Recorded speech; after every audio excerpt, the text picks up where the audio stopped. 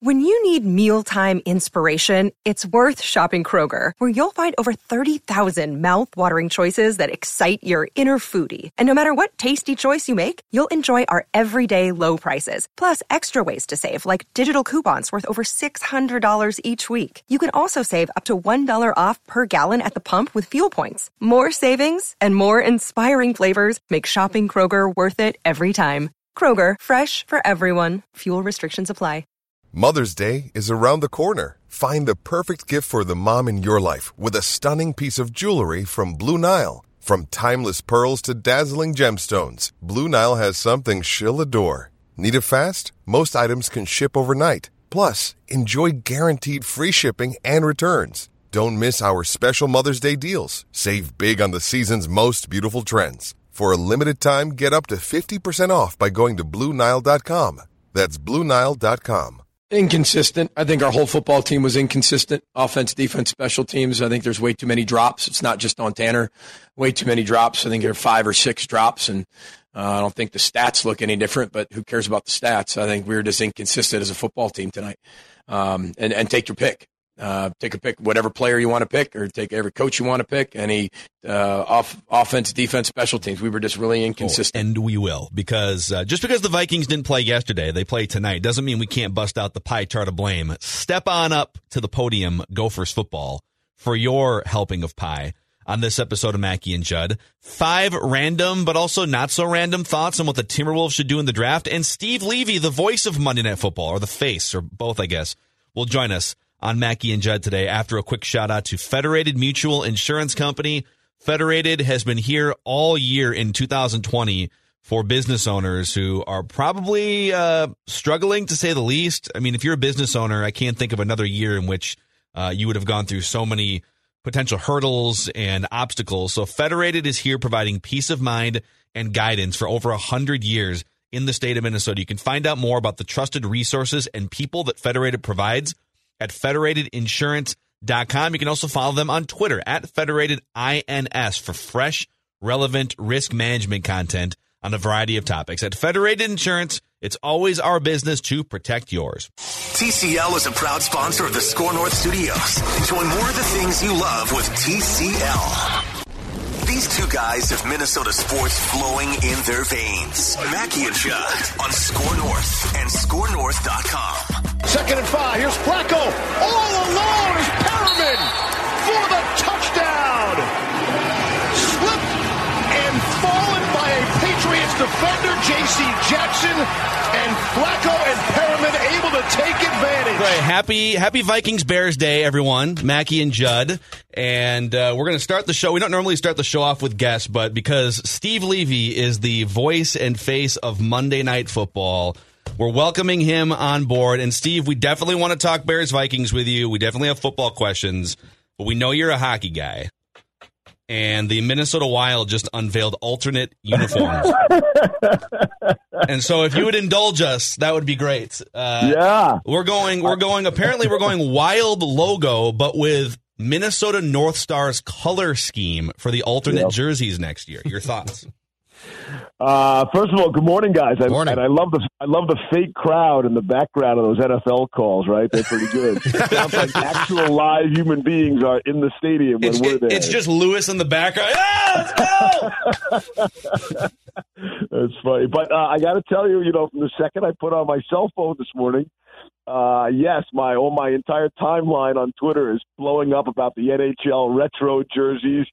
And, the Avalanche going back to the Nordiques look, and the Hurricanes going back to the Whalers look. And I think the Kings, the old Purple Kings, have people excited about it. But then, yes, the Minnesota Wild / North Star thing definitely jumps out. It's one of my biggest regrets in sports. I never got to the old Met Center in Bloomington. I would have liked to have seen that building. Melrose has told me about it an awful lot.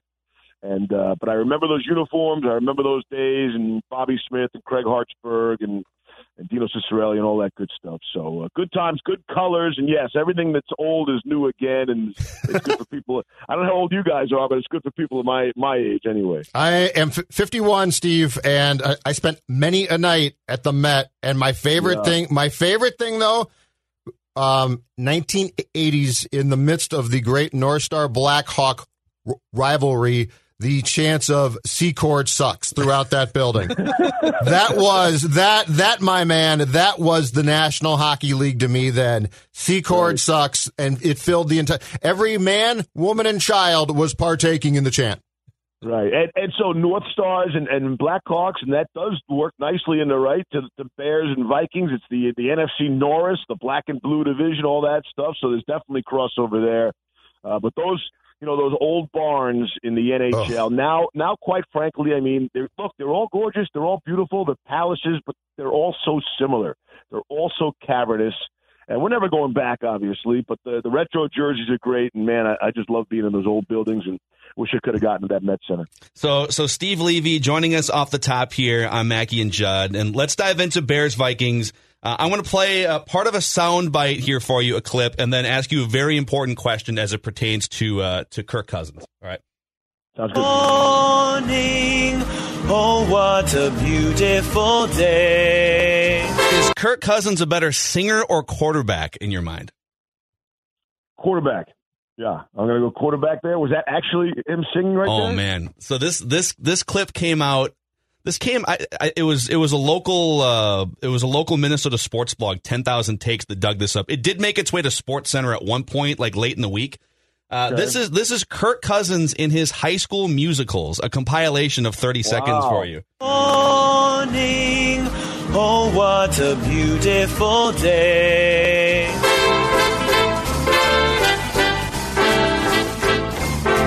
Pretty woman walking down the street, pretty woman, the kind I like to meet, pretty woman. I don't believe you, you're not curious. I said, whoa, pretty woman. That's him. There he is. So it'll be on a different stage tonight. It's still public speaking, right? It's still performing in front of an audience. I guess I don't know how many people would have been at this high school event, but maybe more than will be in the stadium tonight. Actually, if it was more than 250 people.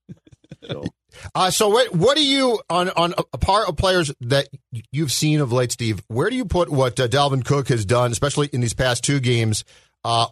Against what you've seen from the rest of the league, just as far as the impressiveness of what he's doing now, pretty much on a consistent basis? We sort of started scrambling yesterday. Let's get into the MVP thing, right? It's such a quarterback heavy award, and it actually wasn't that long ago. I think Adrian Peterson in 2012, so that hasn't been that long. And if you go back to 2005, 2006, I think it was back-to-back years that running backs won the award, but he's definitely propelled himself into that conversation.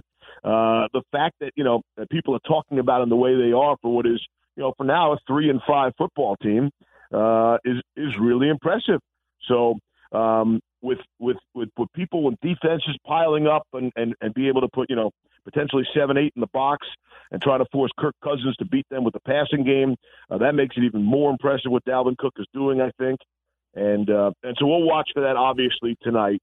The Bears have, they're playing into the Bears' strength, right? I mean, Chicago's been awful on offense. I think that's well documented. Everybody knows that. And so, but the Bears really play good defense. And so that's the strong matchup tonight. That'll be fun to watch. That Chicago defense, man, they've been on the field all season long, right? Their offense, they can't run the ball. They're the shortest drives, and really, so in terms of time of possession, they're probably dead last, Chicago. So those guys are beaten up. But they know their season's on the line as well. And Chicago's made some moves, and I'm sure you guys saw they changed the play caller this week. Matt Nagy reluctantly giving it up. So we'll see. And they go into the bye next week. That's weird, right? Usually you would take the bye week to figure out the play caller.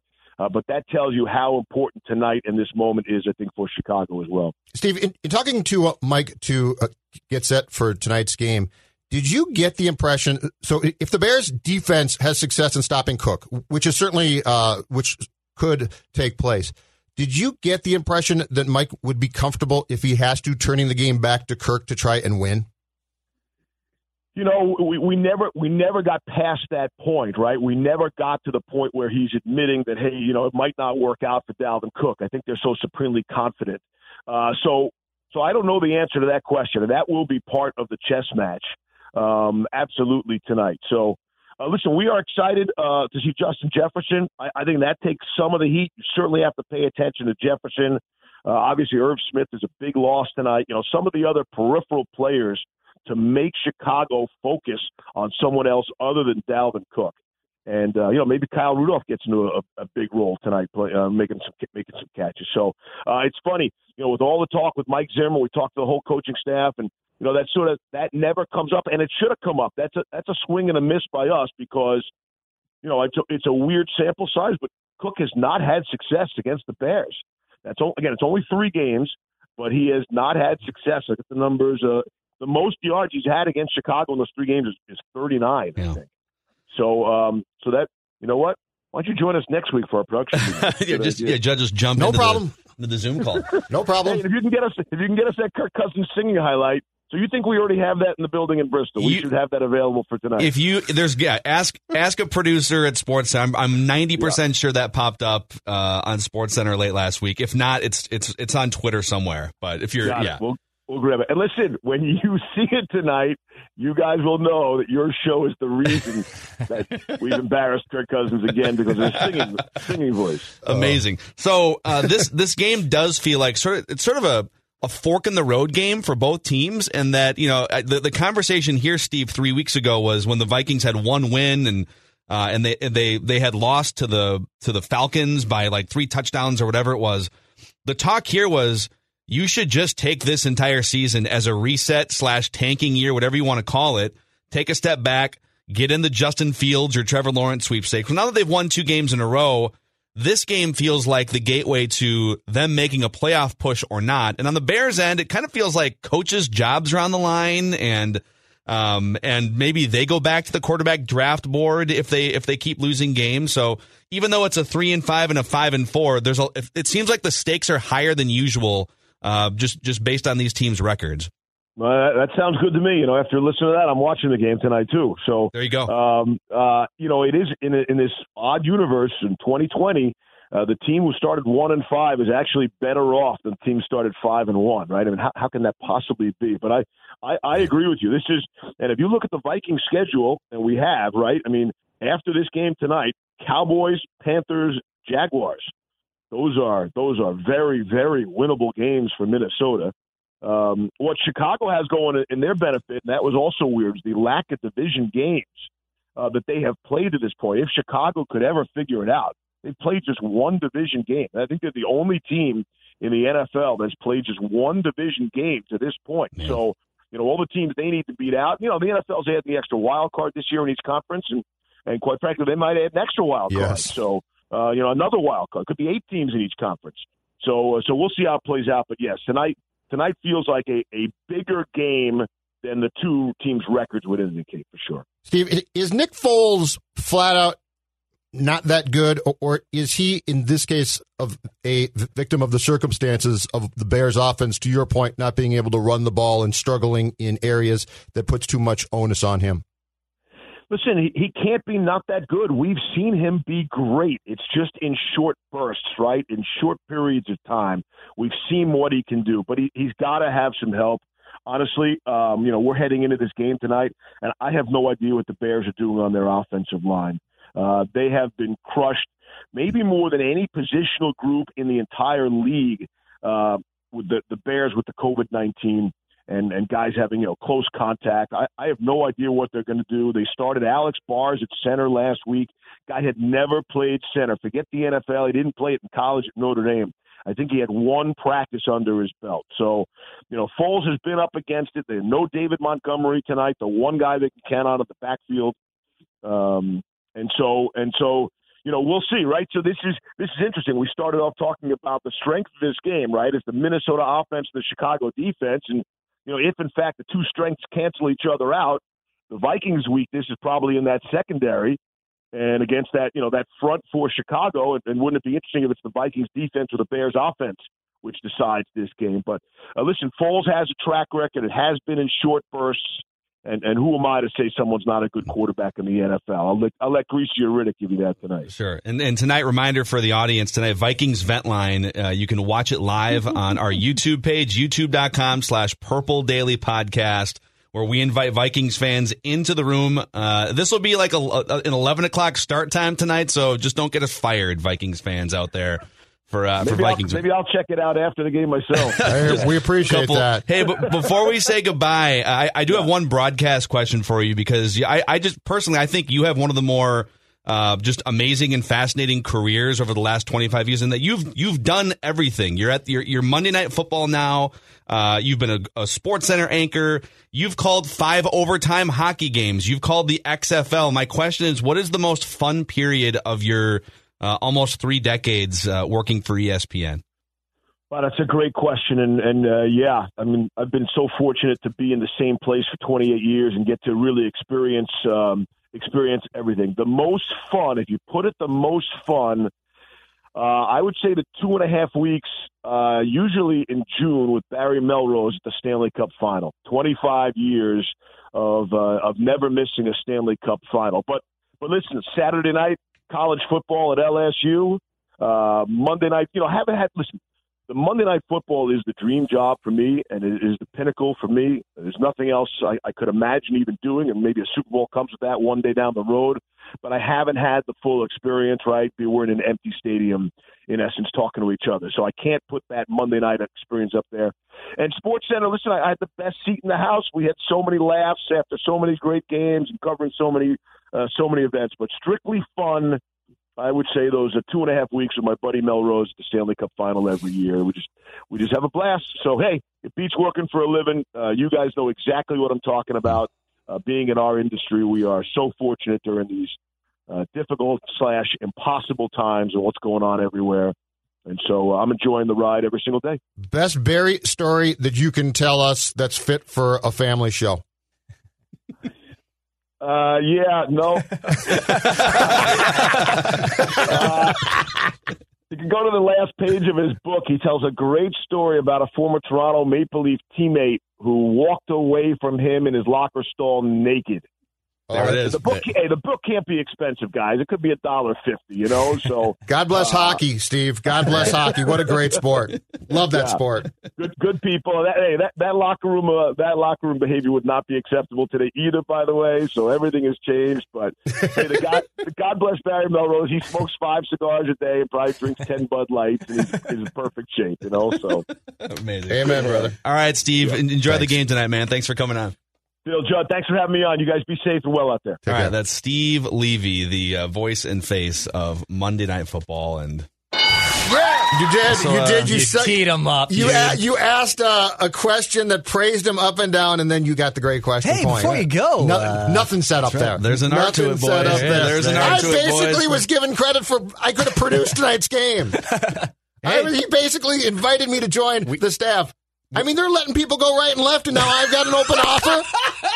And you get a great question. They just fired 300 people. He's like, Judd, why don't you come on board? But great. Phil, you're asking the great question. Great question from Phil. Judd, here's a check for $500,000 a year. I'm now up 22-20 on Judd in the good question, good point standings. Declan has you nailed there. Declan Perfect. has won, and yes, Thank you, Declan. I was absolutely fishing for a great so, question. So, Mr. Levy, when you're preparing for the games, and you do such a great job of preparing for the games, when you did that one thing that you did before. Oh, that's a stupid question. Take notes. Take notes, kids, if you're out there and you're aspiring to ask great questions to legends like Steve Levy. Dalvin Cook, 3 games so far in his career against the Bears because he has been out of a few of them because of injury. 9 carries for 12 yards, 11 carries for 39 yards, 14 carries for 35 yards, and the 1 touchdown he has rushing. And you know what? I mean, it doesn't mean a thing, but... No, I actually think it kind of does because I think it's going to be more similar to that than the last 2 weeks tonight. And so the Vikings better have a plan B on offense. And, lo and behold, they've got 2 of the best wide receivers in the NFL, so it shouldn't be that hard to find a plan B. Just throw it to Justin Jefferson all night. I think I think the one thing that is definitely a total guess on my part that's going to be different is the carries. I think they're probably going to force it more. Mm-hmm. So, he's going to get up to 23 to 25. And the question is, does it begin to work? Yeah, I think they force it early. I think they probably run on a lot of first and second downs. Although, the more I say that out loud, it makes sense. Like the Bears think you're going to do that. The entire world watching thinks you're going to do that. it makes sense to try and take advantage of that thought and feeling and throw deep on play action in the first quarter. Doesn't it make sense to take a shot to Justin Jefferson on the first play of the game? It makes off play action. It makes perfect sense. My question is, does the head coach empower and trust the quarterback enough to do it? And I can't tell you yes. Listen, if you want to, like, if this team's plan legitimately is to beat the Bears, continue their momentum, win a bunch of home games in the next 3 weeks, and make the playoffs, you can't do it by just handing off to Dalvin Cook. You've now set up the perfect opportunity these last 2 weeks for Justin Jefferson to catch 5 passes for 160 yards and 2 touchdowns tonight, if you want to take that opportunity. I agree completely, but I don't know that the head coach is going to trust the quarterback enough to do it. I think he might have to, but he's still going to bristle. I mean, he's still going to say, damn it, we have to have Kirk throw, right? Yeah, I don't know. We'll find out tonight. We'll find out tonight. And then afterwards, we can bitch about it on Vikings Vent Line. Or be Purple Daily impressed. Podcast YouTube channel. 350 yards. This sets up for a Kirk Cousins game. I'm just going to throw it out there. Right. It sets up for a Kirk Cousins game. You're saying that about a Monday night game. That's a very interesting potential hot take. Yeah. We'll see what happens. Now, if it was Sunday at noon on CBS, then it would be a Kirk Cousins special. Boy, that was. I'm sorry to the early NFL games that I ignored watching. That's okay. That's okay. You didn't miss much. I had them. Dude, it was. I was watching them all. Jim Nantz was in full effect. Just peeping through the azaleas, watching Dustin Johnson. Tiger Woods, by the way. Woods. We're the same. We hit 10 on par threes. One of the great final 5-hole stretches in Masters history by Tiger Woods. Yeah. 4 birdies in 5 holes after a 10 on 12. Not how you start. I like how the voice drops. I like how the voice as you talk about the Masters on CBS. Is there any greater difference in sports than the Masters on CBS, and they're all very quiet and hushed, and then you turn to Fox where the NFL has 5 games going at the same time? Terry, what's going on? Oh boy, Jim, it's great. It's hilarious. And then you get to like Sunday Night Football, and it's raining and it's storming and it's Bill Belichick and John Harbaugh. All in one day, network TV from the Masters to coming up next on Fox, it's The Simpsons. Amazing. So, Dustin Johnson winning his second major, and Judd got a chance to see Paulina Gretzky, his second favorite Gretzky, wandering around. There's no way she's my favorite. Not when your dad's Wayne. If Judd had an option, you can put skin tight yoga pants on any Gretzky. He would choose Wayne first and Paulina second. In my prime years, before I was married, if you told me a night with Paulina or Wayne, it's not even close, because I'm going to ask Wayne questions all night long about the Oilers. I'm going to go with Paulina. Maybe that's just a me thing. I don't know. I want stories about the Oilers. We'll talk about mess. We'll talk about coffee, Grant Fuhr, Yari Curry. This is an easy, a nice, relaxing he might even dinner with Wayne, to me, wins out. You might even bring up some Trevor Gretzky minor league baseball stories. You probably don't even want that.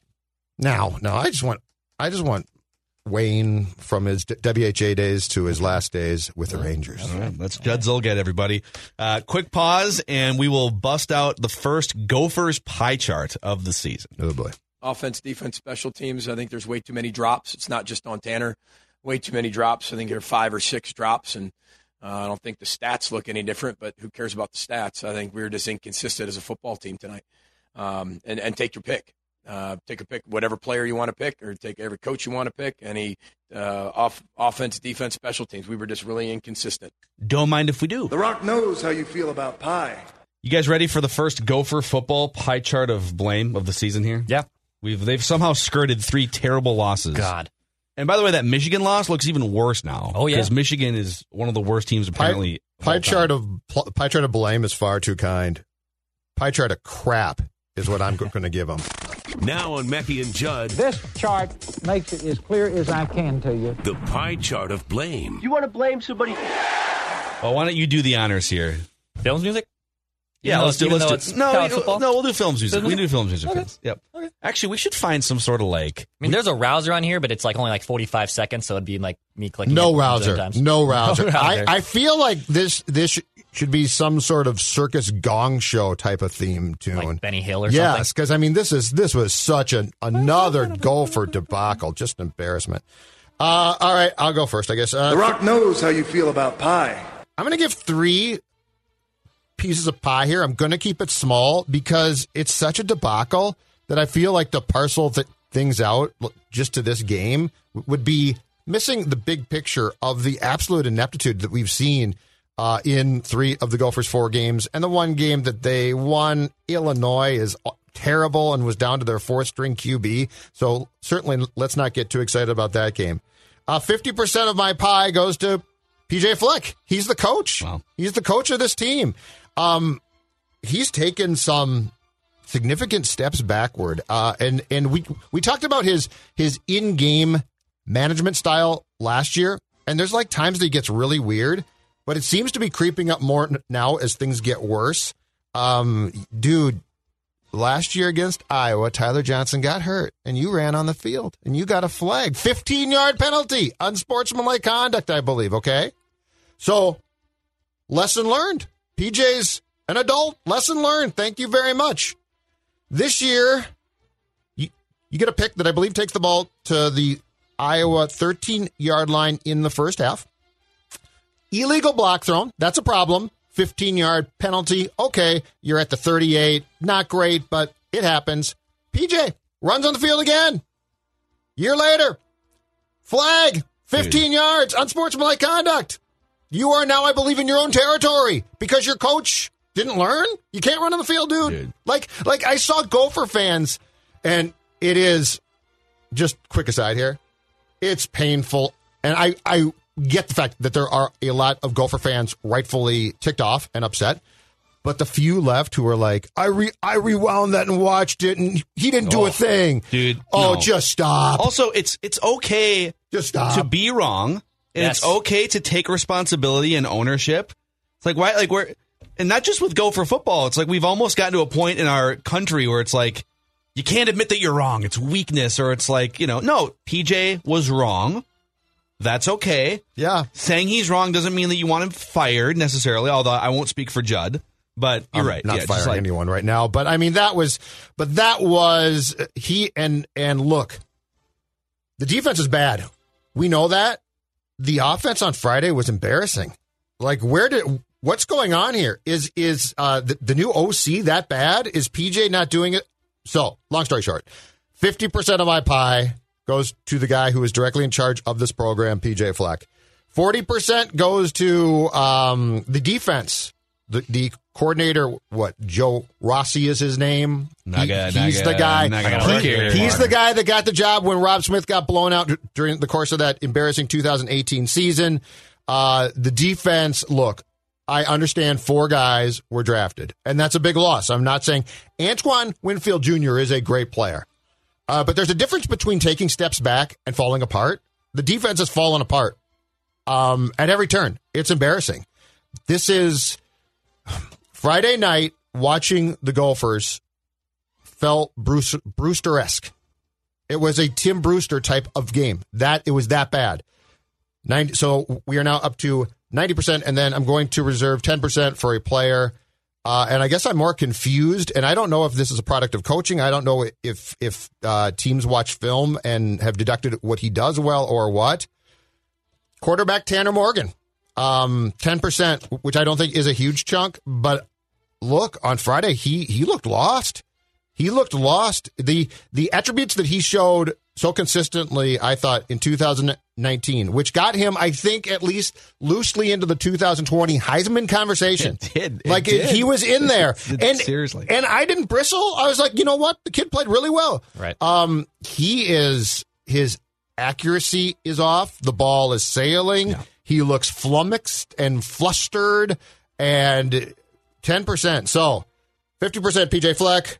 Defense 40%. Tanner Morgan, 10%. The Rock knows how you feel about pie. Can we just, before I give you my pie chart of Gophers blame here, can we just reflect on the epic troll job by Kirk Ferentz? Kirk Ferentz, who also might get fired. I don't think PJ gets fired, just for the record. And I'll get to that in a second. But Kirk Ferentz, for anyone who missed it on Saturday or on Friday night, and I'll give you Kirk's quote here. So the Gophers were trying to avoid a shutout, right? They were down 35-rip, I believe. They were. Okay. So the Gophers are inside the 10-yard line, and the clock's winding down, and they're just trying to avoid a shutout. I believe there is 19 seconds left. So they have time to run a couple more plays, maybe. Yes. And so they call a timeout, the Gophers do, after seeing what Iowa's formation looked like, so they could go back to the drawing board and scheme up the right play. Yes. And so Kirk Ferentz, who I don't normally agree with or like, or I think Kirk Ferentz has become one of the more just like unlikable figures in college football, especially with all of the racial things that came out about the Iowa program. But he is 100% right in this case. Why are you calling timeouts? Just get the game over with. Just like there's no. I don't want to hear like, well, there was a learning moment. If we score a touchdown, it's the Tim Brewster. If we score last, it'll bring us momentum. Yes. You got your asses kicked. It's the 6th time in a row the Gophers have lost this particular rivalry game, including 4 by PJ Fleck. It is what it is. And so Iowa comes back, and they call all 3 of their remaining timeouts in succession. And this was Kirk Ferentz's quote. They called a timeout to get a look at what we were doing and reconsider. So we just wanted to make sure that we got a look at what they were doing. No sense taking them on the bus with us, right? The media reminds us that a couple of times over the last 22 years, when you can't take the timeouts home with you. So I figured we'd take Floyd with us and leave the timeouts here. Oh, my God. Yep. I hate Kirk Ferentz, but I love him in this moment. So, and I'm a diehard bleeding Gophers fan. And he also went for 2 up 26 rip. Yes. So he was, and I asked about this. I guess this goes back to some recruiting differences that the two have had, PJ and Kirk. So it does go back, but you know what? It was hilarious. And I'm with you. If you are down 35-0, okay, you deserve to be shut out. If I'm PJ, I tell my guys, take a knee. You don't deserve the points. You played such a disastrous game. We're done. It's a better learning lesson to get shut out in that spot. Yes. Because then you can use that as fuel all week long and say, you guys, we scored 0 points. So to me, it would actually have been a better coaching method to allow your team to get shut out in that spot. And nobody on that team deserved points. Totally agree. Like you just didn't. Yep.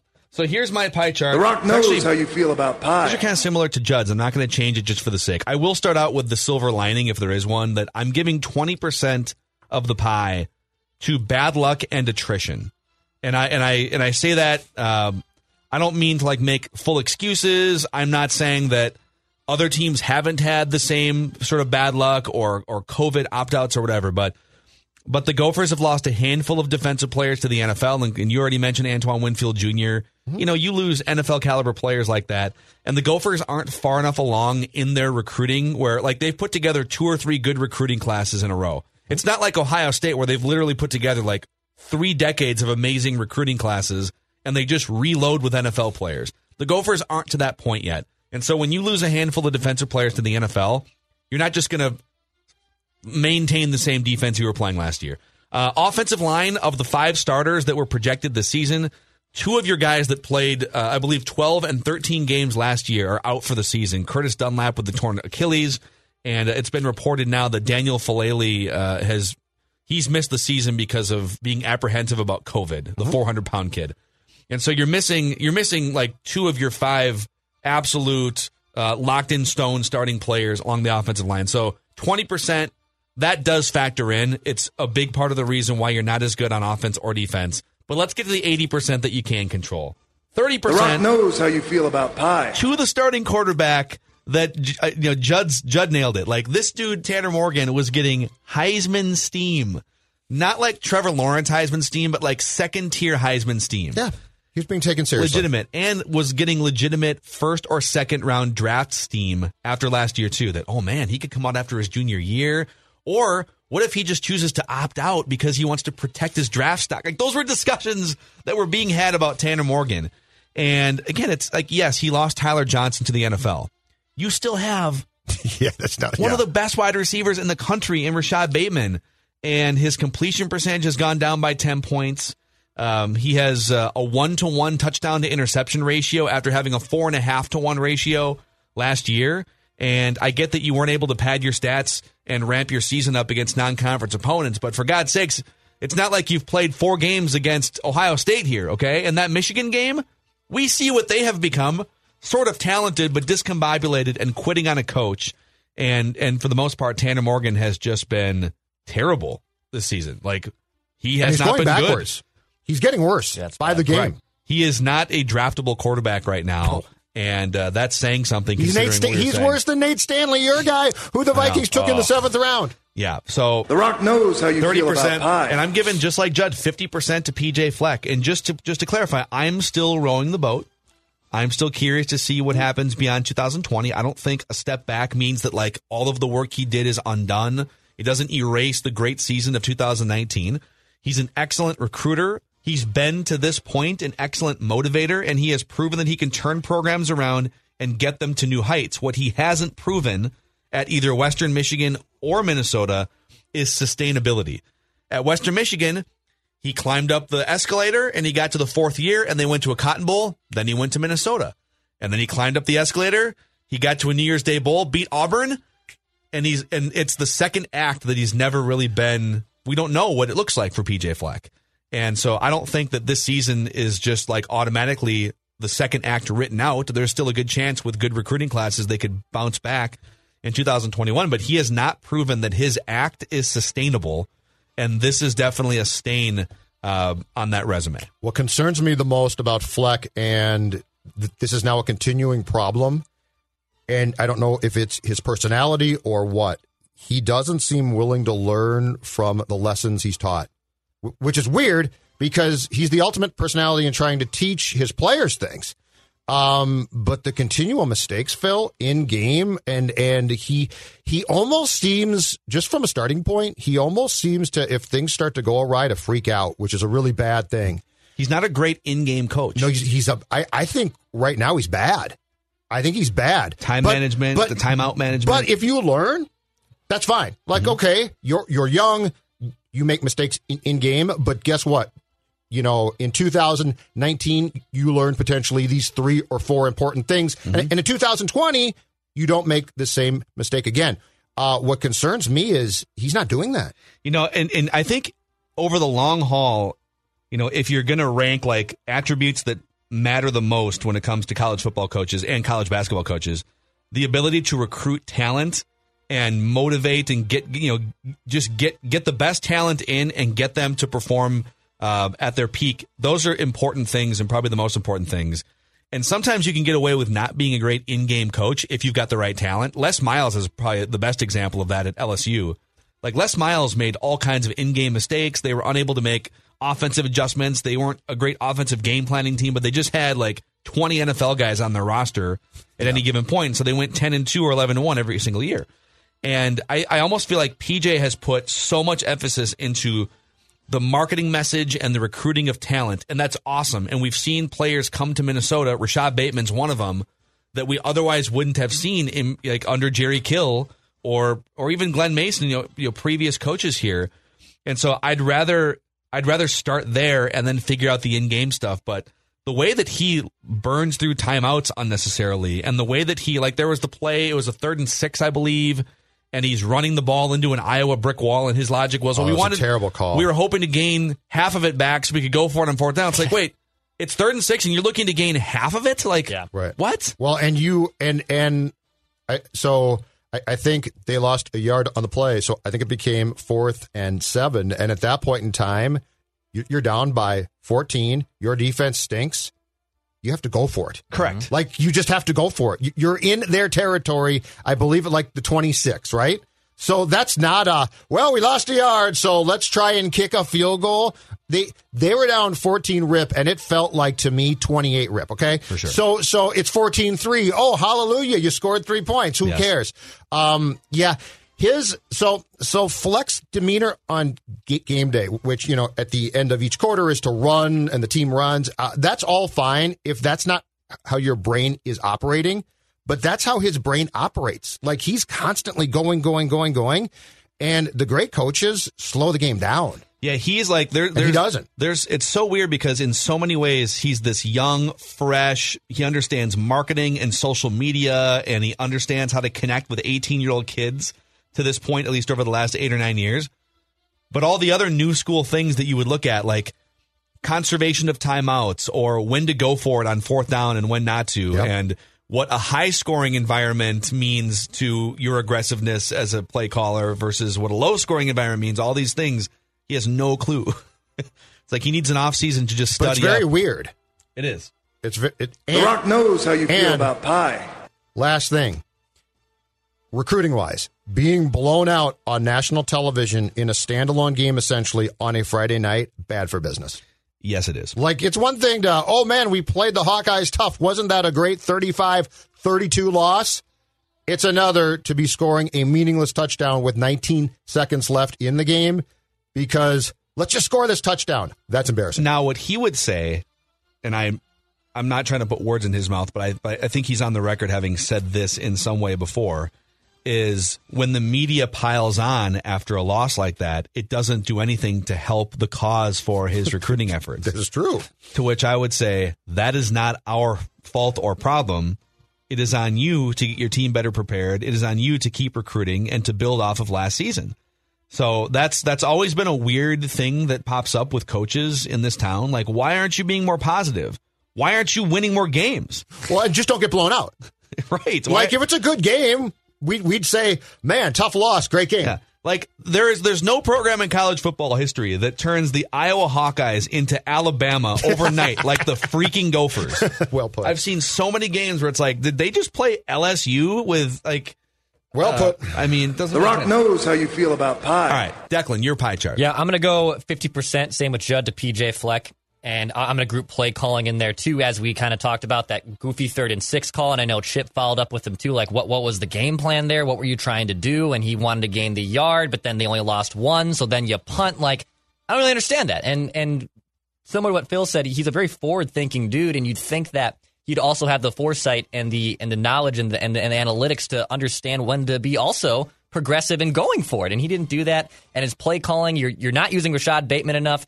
I mean, we could even do like a ranking of who's not being used enough, Rashad Bateman or Justin Jefferson. Like, just get those two dudes the football. I don't understand it. Dude, it's like we're sitting here. It's the modern NFL.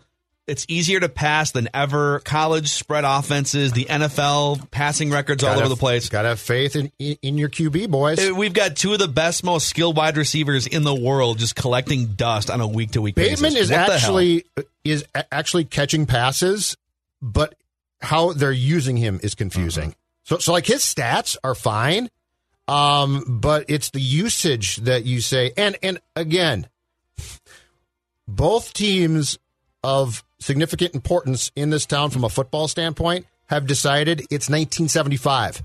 Look at the run stats. Like, the Gophers are down by 28, and they're pounding the rock. Got to establish that run. Mo's a good player, don't get me wrong, but you're pounding the rock down by 28. Got to establish that at run. home. God. Establish that run. Yeah, and in fairness, the last 2 weeks, Rashad Bateman has caught 18 passes for 250 yards. But it's more underneath stuff than last year. Yes, exactly right. Last year he was the over-the-top guy, and Tyler Johnson was the underneath. So The Rock knows how you feel about pie. So 50% to PJ Fleck in the play calling. I'll put 30% on the defense because it is atrocious. And one can maybe say, well, your defense has actually been the bigger problem than the offense, and that's a given. I mean, you've allowed 49, 44, and 35 points in 3 of your last 4 games. That's a train wreck. I totally get that. But your defense can't stop anyone right now. You're a complete sieve, so that's 30%. I am going to put 5%. Judd might disagree with me here.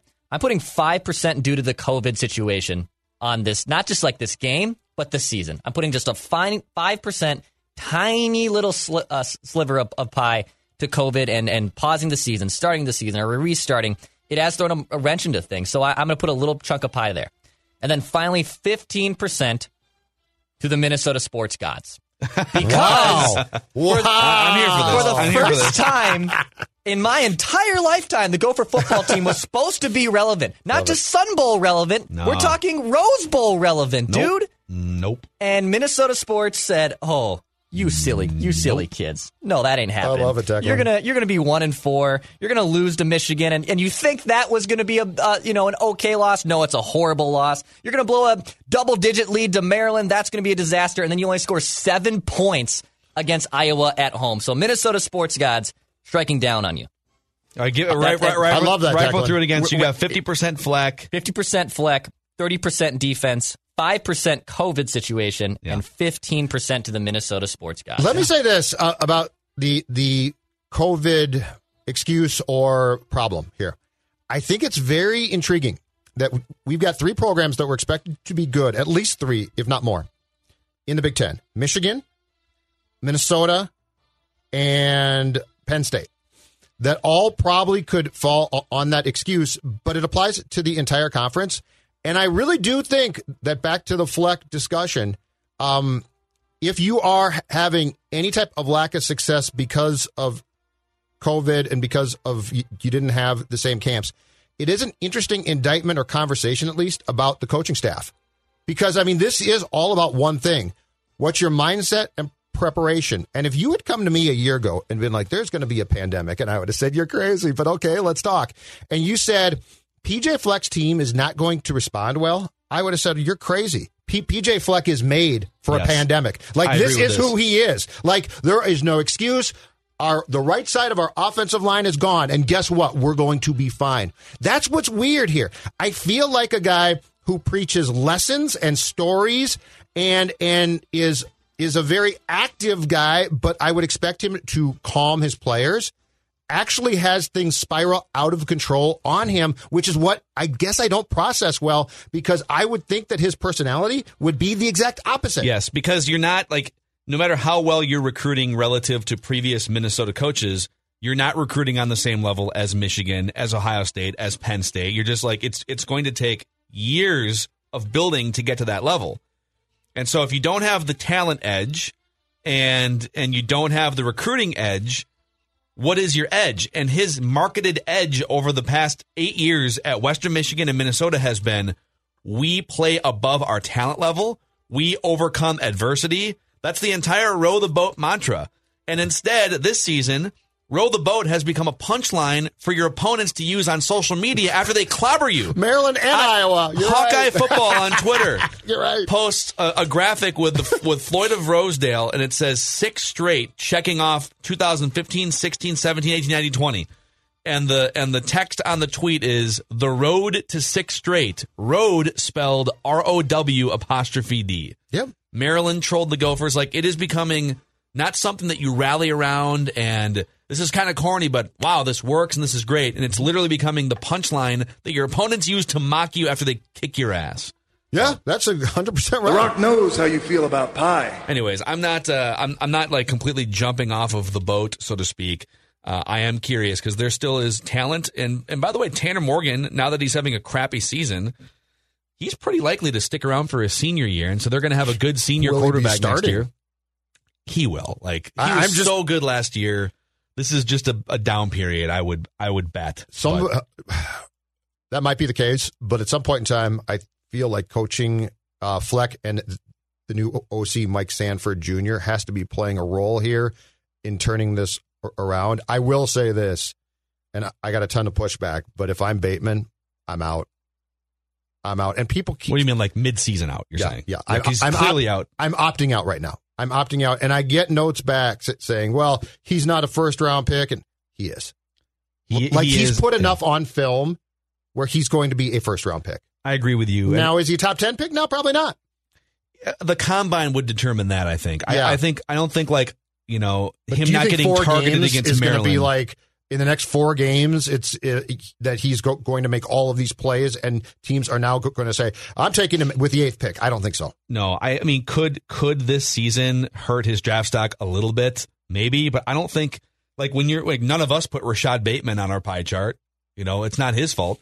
He's been targeted these last couple of games, and his role seems to be different. Yes. But I think there's a good chance, like, if his draft stock falls, it's because he put up bad combine numbers or something in February. I can see that. So, yeah, I'm with you. I mean, some of this was a prove it to Rashad Bateman situation for the Gophers, right? It was get off to a hot start, so it validates his decision to come back and take some risks and play this season. And not only COVID risks, but like if that dude were to blow out his Achilles or something. That's what I'm concerned about. Far more than COVID. He's put his future on the line for this team, and so I would have no problem since he did that and played 4 games, and those 4 games haven't gone as anticipated. I would have zero problem if he said tomorrow, "Hey guys, love it here. I just can't jeopardize my future earnings." If I tear my ACL against the Badgers, do you know how pissed I'm going to be? Like, it's just not worth it. As opposed to tearing it against Maryland? No, but I'm just saying I'm removing that chance. No, but in these last 4 games, if I tear an ACL or an Achilles or something, like that affects me huge. Yeah, he should. So I'm just done. He should opt out. But I got notes saying he's not a quitter. He's not a quitter. I'm not calling him that. I'm saying it's a business decision that makes common sense. Yeah, I wish I could disagree with you on that, but you're 100% right. Boys, the NBA draft is 2 nights away. Wednesday night, the Minnesota Timberwolves. Ooh, and then free agency, right? right? Number 1 overall pick. Right on the heels? Free agency starts on the 20th, so that starts on Friday night. So we're going to go a weekend of player activity. Now, the Wolves don't really have any cap space, so their activity would be trade-based, which could still happen before the draft. You guys want to jump right into this here? Reckless speculation. Reckless speculation. Trade talk. Juicy rumors. I've got some thoughts. I spent the weekend, not the whole weekend, but part of the weekend anyways, just going through like YouTube scouting videos and draft scenarios for the Wolves. I knew this would happen. I did some deep diving, sorting out my own personal Timberwolves draft thoughts. And I also, there's a great article in The Athletic that I want to reference here too, but I have 5 random Timberwolves draft thoughts for you guys if you're open to them. I'm here, yeah. I wonder if we should pipe in some NBA music of some sort. Oh, okay. Declan, on-air production meeting. Yes, sir. Team anthems page. Okay. Let's go to the second column from the left. Yep. There. Just loop that top one there. You got it. There we go. This is going to be so much better now. All right, here we go. Yep. It's only like a minute long, so you're going to basketball, gimme the ball so that I can go dunk it. All right, John Tesh, go ahead. Random thought number 1. I don't want LaMelo Ball. Period. I don't want LaMelo Ball. And I think most of the steam right now is that the Wolves have had some good discussions with LaMelo Ball. And in fact, Gerson Rosas just got done talking to the media today, and he said, let me find this verbatim because it's worth not paraphrasing. He said, addressing a need in the draft is very dangerous. Gerson stressed that the smartest teams in the league almost always take the best player available regardless of perceived fit. So he's either doing one of 2 things here. He's either throwing a smoke screen out, saying to the other teams like, listen, just because you don't think we need a point guard doesn't mean that we're not going to take LaMelo. So if you want LaMelo, trade up. I could see him playing calculus in that way. Or what he's doing is he's bracing Timberwolves fans for, we might take a player that, what is this one? This is NBA Jam. Oh, that's good. NBA Jam. Okay, cool. Yep. I'm all in. He might be bracing Timberwolves fans for like a Wiseman or a Ball that's not a perfect fit for this roster, and that they've already got a 5. They've already got a point guard. Yep. But grabbing the best asset is the way to go. My take on LaMelo Ball is that not only does he have a jacked up shooting motion, just like his brother Lonzo, he was measurably the worst defender in the Australian League. There was a stat I saw on one of these scouting videos. Okay, diving into the Australian League. So he played 12 games in the Australian League. The rest of his career is mostly like untraceable because he didn't play college. Like the only real like quantifiable portion of his career was the 12 games in the I believe it's the National Pro Basketball League or whatever the hell it is. It's the Australian Pro League. And someone came up with the stat that he was the worst defender on pick and roll statistically in the entire league, which is the most run play in the NBA, pick and roll. Like, he gets lost all the time against inferior players in the Australian. I get that he's only 19 and there's room to improve, but he can't shoot and he's a terrible defender.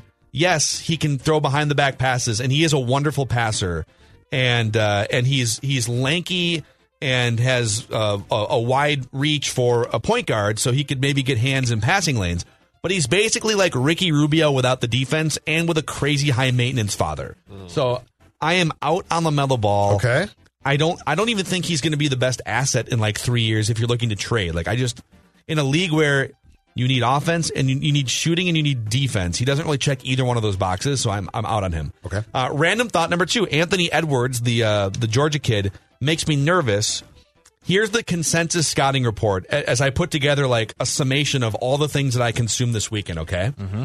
Crazy athletic and skilled wing player who lacks the ability to consistently make shots and has a questionable motor. Uh-oh. Does that remind you of anybody? When's the last time we had a crazy skilled wing player that couldn't shoot and lacked motor? Andrew Wiggins. Yeah, Wiggy. If there's even a 30% chance that Anthony Edwards is Wiggins 2.0, I'm out. I don't want to repeat that same offense. If there's other teams that want to hop up and grab him and you can make a trade, that's awesome. The lack of the shot thing, yeah, that's got to concern you. And by the way, Anthony Giovanni of ESPN just put out an hour ago on ESPN Insider. He said that trades are still heavily in play for the number 1 overall pick, but the sense is the T-Wolves will now select Anthony Edwards with the number 1 pick if they stay put. Interesting. Okay, here's another quote from Rosas. This is from Annie Sabo from Fox Sports North.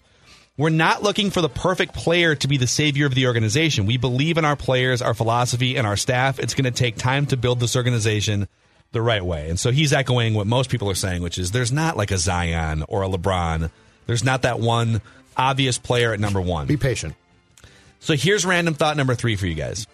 If I had to make the pick at number 1, if I couldn't swing a trade, I had to make the pick at number 1. I think I know what you're going to do. I would take James Wiseman. That's what I thought you'd say. And so two reasons for that. He might be the most intriguing player high in the draft in that even though he can't really shoot that well yet, I wouldn't put it past an organization like Golden State or Minnesota to like find a corner 3 spot where he could jump out and hit some threes. But the fact that he is a ready-made rim protecting defender, he can run the floor. Like there's so many great things you could do with him at the 5. You could slide Cat to the 4. I know it's not a perfect fit. And by the way, James Wiseman and his camp have basically froze out the Timberwolves in this process. Like they don't want to come to Minnesota. At least that's what they're saying. Yep. Probably a better fit for Golden State.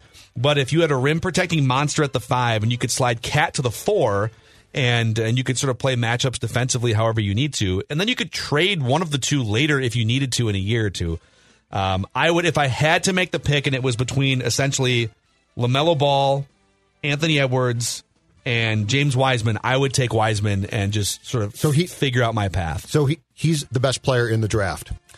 He is the player in the draft that has the most upside intrigue or intriguing upside, according to people smarter than me that scout and follow this.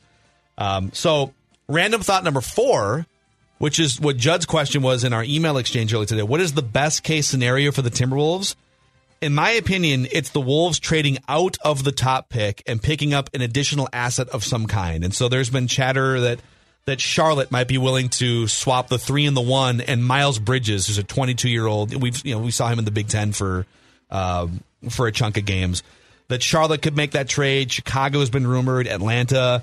And so you would get an asset of some kind, and then you could draft somebody who, I don't know, maybe you feel pressure to draft LaMelo at number 1 because he's the best asset in your minds. Well, other teams could just make the decision for you, and then you pick whoever's left at 3, and you get an asset. Mm-hmm. But that brings me to random thought number 5 here, which is playing off of what Britt Robson wrote in The Athletic earlier this morning. Go check it out, Wolves fans. He did a great deep dive into what the Wolves should do on draft night on Wednesday.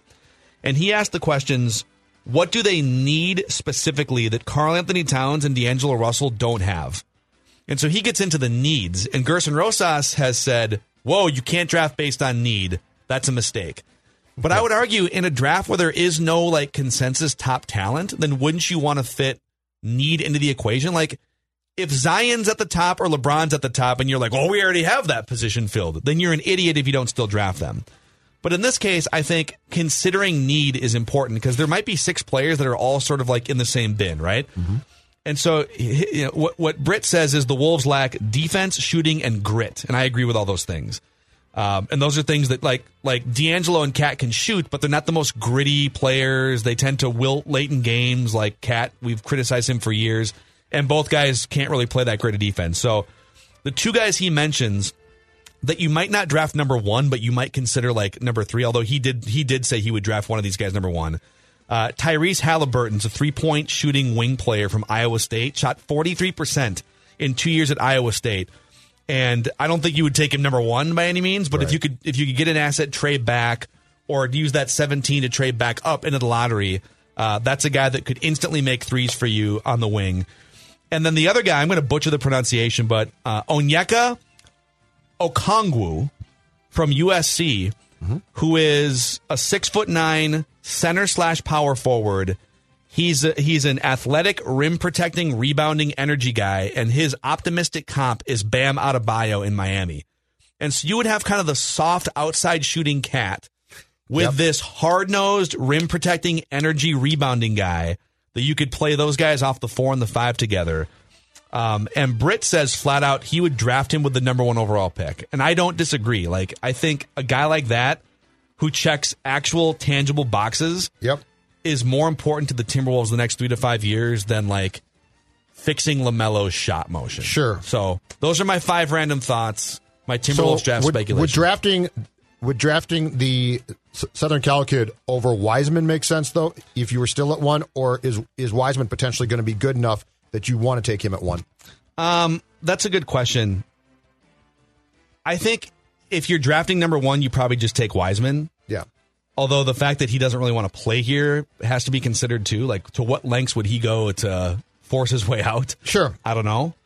So again, I think the best case scenario is the Wolves trading out of the top pick in some way and then getting one of these other guys. I just why would you consider drafting a player at number 1 in LaMelo Ball who has a jacked up, needs to be fixed shooting motion, has no sense of like what a quality shot is, has a high maintenance crazy dad that we've seen. He's laid low a little bit the last couple of years, and he's measurably the worst defender in an inferior basketball league. Because like those are huge red flags. I wouldn't, but my guess, the answer to the question, I guess, is because he's 19 and you feel as a team that you can fix his problems, which might not be true. Then that's a problem. And then if it was between Ball and Edwards, and it's just like, well, you got to take one of these guys because they're just the best assets, and you just have to fix their problems. I would rather try to fix Anthony Edwards' problems than LaMelo Ball's problems, because I think Anthony Edwards is a better positional fit, even though Gerson has said you shouldn't be focused on fit. In most drafts, I don't think you should focus on fit. In this one, you should consider it. So interesting. All right. Those are my hot takes on the Timberwolves. I hope for their sake this time they at least land on something that's close to being right. The Edwards piece that you read about the fact that he might not be the most energetic guy on the face of the earth definitely scares me. Because I don't know that you can fix. I don't know that motors can be fixed. And he plays, and just like Wiggins, like he plays with energy and enthusiasm and passion sometimes. But then the fact that you even have to question it other times is a huge. But I don't think that can be. I don't know that one can be changed. You can't fix a bad motor. That's a personality. Like Kobe Bryant was the perfect example of some guys are motivated when their alarm clock goes off at 3:00 in the morning, and other guys need like constant probing and prodding, and they need the Cavaliers to be in town because that's the team that traded me. It's like, and in college it's different because one, if you're as good as this kid is, your talent outshines the vast majority of guys that you'll play against, and you also play a shortened schedule. But when you're playing 82 plus playoffs and everyone's really, really good, I think that becomes a huge problem. Yeah, like Michael Jordan would find ways to be motivated because like the backup shooting guard for the Nets said something, it's crazy. And obviously like you can't just compare everyone to Michael George Jordan. Karl thing though. I mean, George Karl walks by him in a restaurant and doesn't say hi. Yeah. And Jordan's like, well, that was terrible. That was BS. Yeah. The other thing though with Anthony Edwards is, let's say that the motor thing is just people are just over criticizing him and that's not going to be a problem. Well, he hasn't shown the ability to make outside shots either. So, that's where like I think this can be pretty simplified if you're the Wolves. And again, like I'm getting into the fit aspect, and Gerson Rosas is saying don't focus on fit, but you've got the two young stars that you're going to build around already. You got Cat and you got D'Lo. Who are the players in this draft that can best complement those guys and fill in some of the gaps? Yeah. And I don't think LaMelo Ball or Anthony Edwards are the two guys, even though they might be the two guys with like the most skill. I don't think those two guys are the ones that necessarily help Cat and D'Lo the most. So if you feel pressure because you can't get out of the number 1 pick to grab the best asset, then I would hope that you have some sort of like plan B trade in the works as the draft plays out to get what you really think will help your organization. But I don't know. LaMelo Ball, like, go watch some of his shooting videos, and you're telling me like that's an NBA shot. He's like, it's no thanks, dude. And Lonzo's shot is you did it for us. Like weird across your face. Like where are these guys learning these shoes? Is dad just like the old bringing man them outside? The old man probably taught him so weird how to shoot the basketball. So, all right, well, we'll see what happens. It's gonna be a fun week though. Draft night. Yeah, this is so. We've got Vikings Monday night. We got Timberwolves draft, and then NBA free agency. And oh, by the way, Major League Baseball free agency is open, I guess. Like, no one's really doing anything. Those crickets, that's baseball right now. Yep. Salary cap would help because it would at least frame up like what teams could spend and what they can't. Now it's just a stare down. To not spend. Correct. Yeah, that's the thing now. Owners and agents are like, we ain't spending. Agents are going to say, well, I want $20 million for that guy. And the owners are going to be like, nope. Okay, well, we're going to wait then. Like this is going to bleed into spring training probably. Oh, hell yeah. So big time this year. There are some interesting Twins things we can get into this week as well. But don't forget Purple Daily 7 days a week, Apple, Spotify, and also scorenorth.com and youtube.com/Purple Daily Podcast. If you want to see, if you're listening to Mackie and Judd either on the radio or via podcast, if you want to actually see some of these discussions, we have a second YouTube channel as well, youtube.com/ScoreNorthMN. All right, guys, we'll see what happens with Bears Vikings tonight, and we will see you all tomorrow.